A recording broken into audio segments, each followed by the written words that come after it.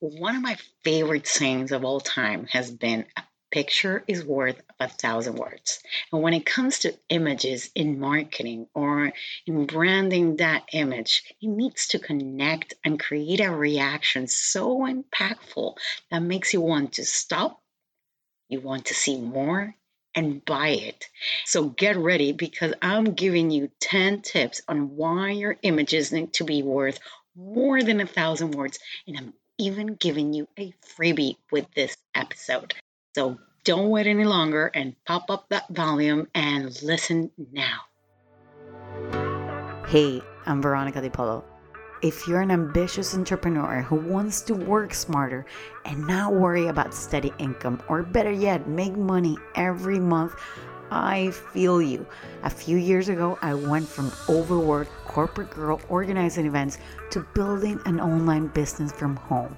I am an ex-flamenco dancer, red wine lover, branding consultant, and marketing strategies. After many failed attempts and many lessons learned, I've created the Branding Momentum podcast to give you actionable step-by-step strategies to help you build your brand.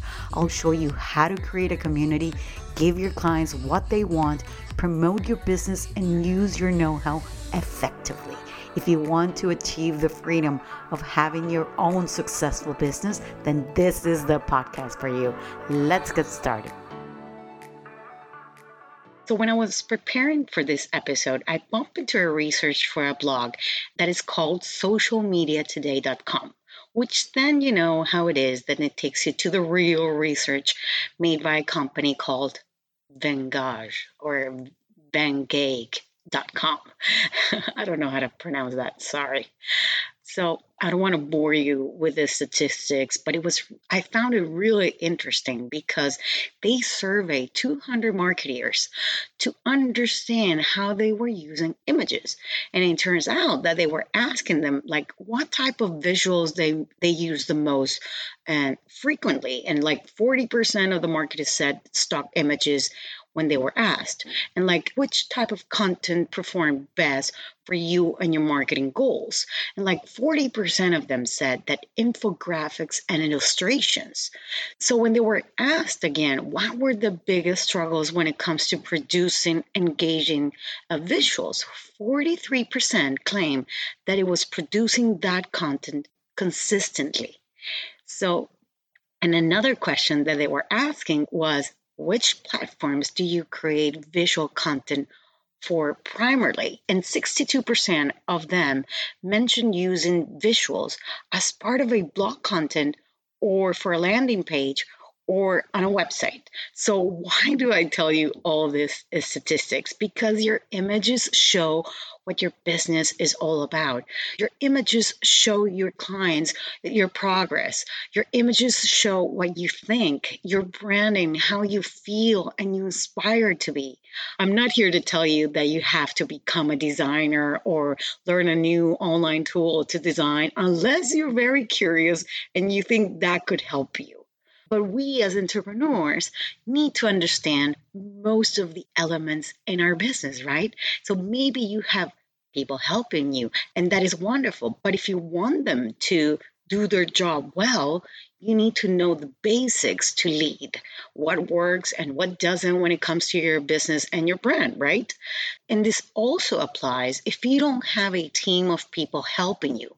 I always say you need to understand every aspect of the business, especially those things you don't control, like marketing or design. Like you should know at least the basics. So when it comes to images, the trick is to train your eye, know what works for your brand, and then apply it into your design. I've always been very visual and I extremely hands-on with my visuals because it's very interesting to me. And for years, I wanted to be able to design whatever was in my mind and whatever I was imagining. But the tools are there were so complicated and not friendly that it frustrated me because I really wanted to do it differently from maybe a designer that was, giving me something that I was asking them. And I must confess, I can spend hours in front of the computer creating PowerPoints, post designing PDFs because it calms me down. I don't know.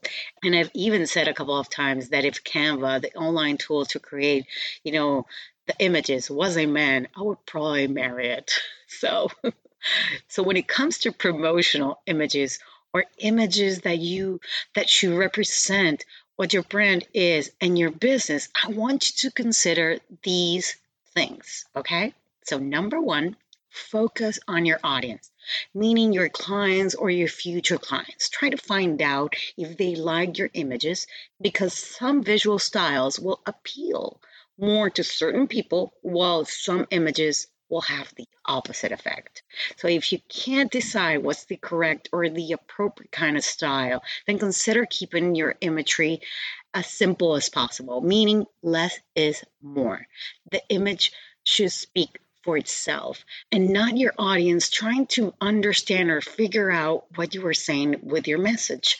So, okay, that is really important. Number two, make sure your visuals complement your content.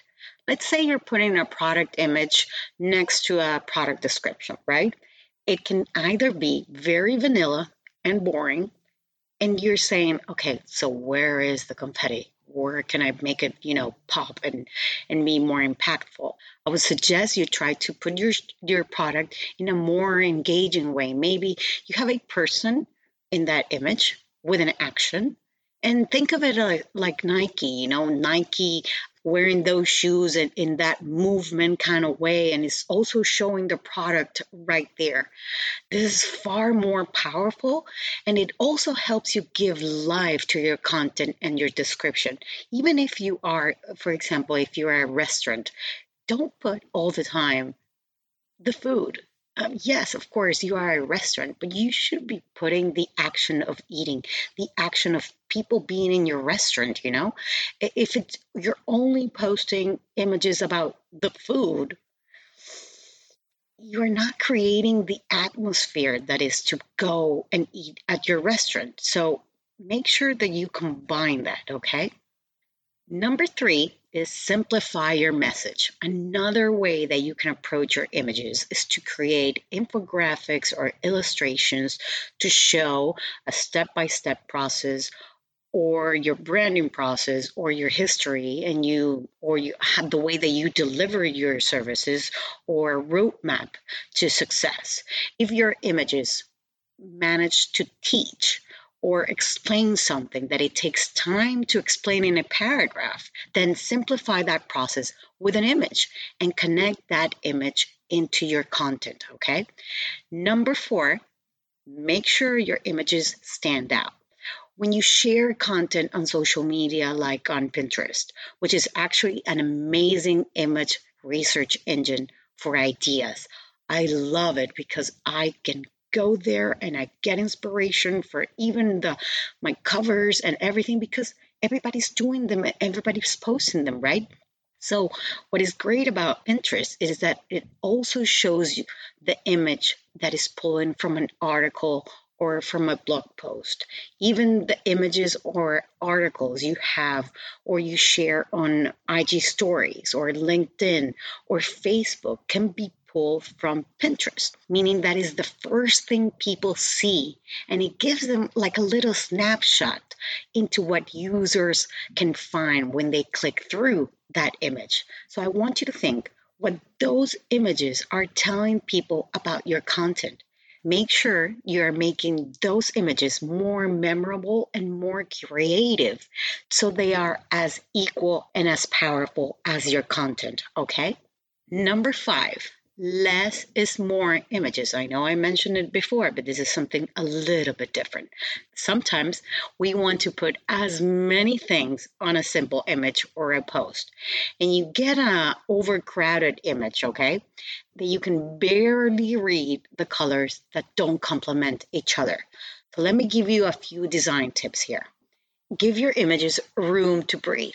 Failing to leave enough white space between your visuals can make a page or that canvas seem cluttered and hard to follow, making your content to become more of a distraction than an attraction for your audience.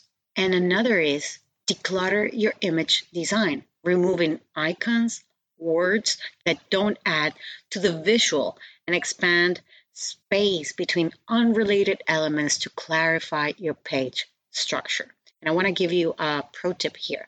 Count the items on your image design, meaning, okay, 1, you have a logo, 2, you have text, 3, you have an image, 4, you have your website, your link to your website, and then 5, you have like design elements like stripes and squares or circles. Try to not overcrowd your post or your images. So limit your number to only 5 things and not make it more overcrowded. Okay, number 6, be consistent with your branding colors. Branding colors should be divided into primary, meaning those are your main colors, and secondary colors. These are the complementary colors that can be added with the primary colors, okay? So if you have a logo that has, for example, black, white, and gold, then those 3 colors represent your branding colors, your primary branding colors. And then your secondary colors should be a maximum of 2 colors.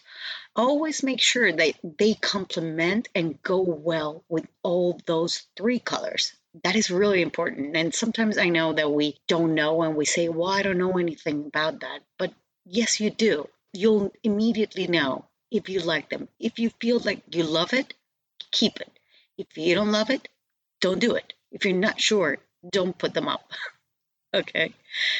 Now, when you have images and a logo, make sure to create at least different versions of your logos. So when you're putting an image behind, you don't lose that logo. The same goes for your name if you're a personal brand. So a great tool that I love, which I mentioned before, is Canva, because it allows you to remove the background of your logo or even modify your pictures with special effects. So my pro tip here is to make sure you double check what you see on your computer and what you see on your mobile phone, because sometimes colors and images can look very differently when you are combining them together, okay? Number 7, mix and match stock photos. Okay, maybe today more than ever, people want to connect with images, and buying stock photos is a great alternative when you're starting out. But the best images will always be original branded imagery. Okay, you have an advantage today because you have your phone, which is a great asset if you don't have a camera. You can also mix stock image with an original image that you've taken, okay? So for example, you can have a texture background mixed with your brand, or you can have a stock photo or a view and add yourself or your client into the image. Just make sure that you're not overcrowding the image. You know, we're always trying to keep those images as simple and as pretty as we can. Another alternative that you can have is to hire a photographer to create those, more natural and moving images.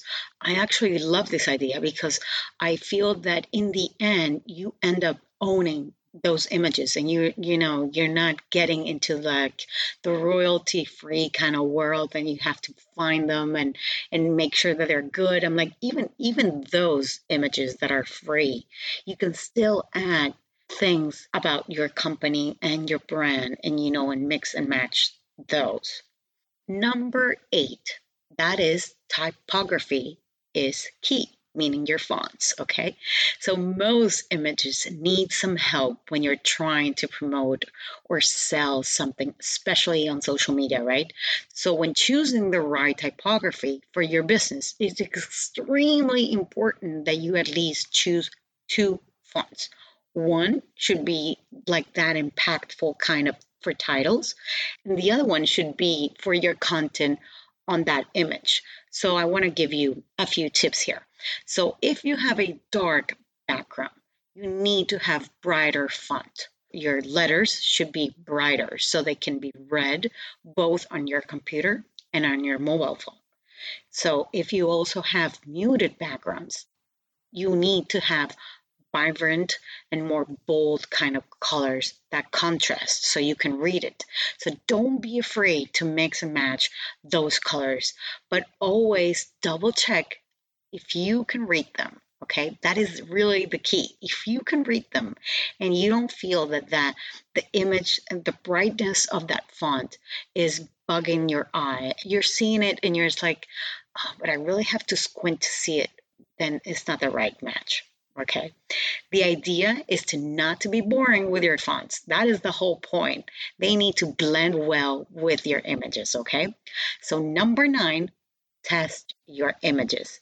So testing what your clients like beforehand, it's always a wonderful way to know what type of images you should be putting out most of the time, doing, maybe on Facebook polls or LinkedIn, on Instagram. Actually, they can really help you narrow down what your customers really want from you. And in marketing, we call this A/B testing, meaning that you will have 2 different images. So image number A and image number B. So maybe you have image A where you have somebody within the image, and maybe number B, nobody's in the image. There's a different kind of, but the content, it could be different, or they could have similar content, but you're only testing images right now, right? And this is also great if you would like to do like Facebook ads. And this is the sort of things that you test. You're double checking how people are reacting to those images, because that's the way we do everything right now, right? When you're trying to promote and sell a product or a service, right? So, for example, with Facebook ads, and I'm not going to get into that, but actually with Facebook ads, what you do is that you put 2 images and you see which one performs the best. And the one that performs the best, you run with that promotion, okay?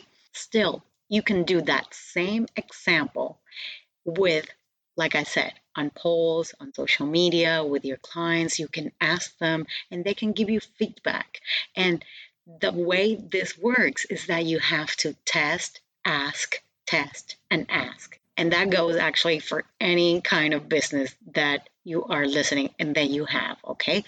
And last but not least, number 10, the element of surprise.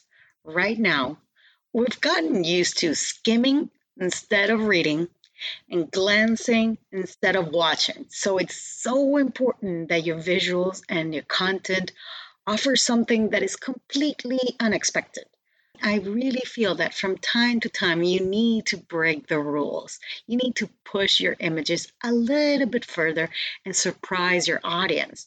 So there is a term that is called pattern interruption method that uses the element of surprise to add visual interest, like an animation or an static web page or an abrupt color change on a video. This helps your customer to keep their eye on your content rather than, losing interest and clicking away. And that's what we always want. We always want to, grab them so they follow through and they continue to read what you're putting out into the world. So don't be afraid to disrupt your images from time to time. Okay? So make sure that you grab your freebie, okay? The top 10 image strategies. It's going to be in the description below on this episode, and you can download that. It's totally free, just for you. And I'm even putting the images because I know this is not so easy to understand when you're listening, but it's much better to understand it if you see the images in front of you. So the tip is going to be there. That's going to be like the checklist sort of kind of thing that you should do, and it should be very easy, okay? Okay, guys, I hope to see you very soon. I'll see you here same time next week. Bye-bye.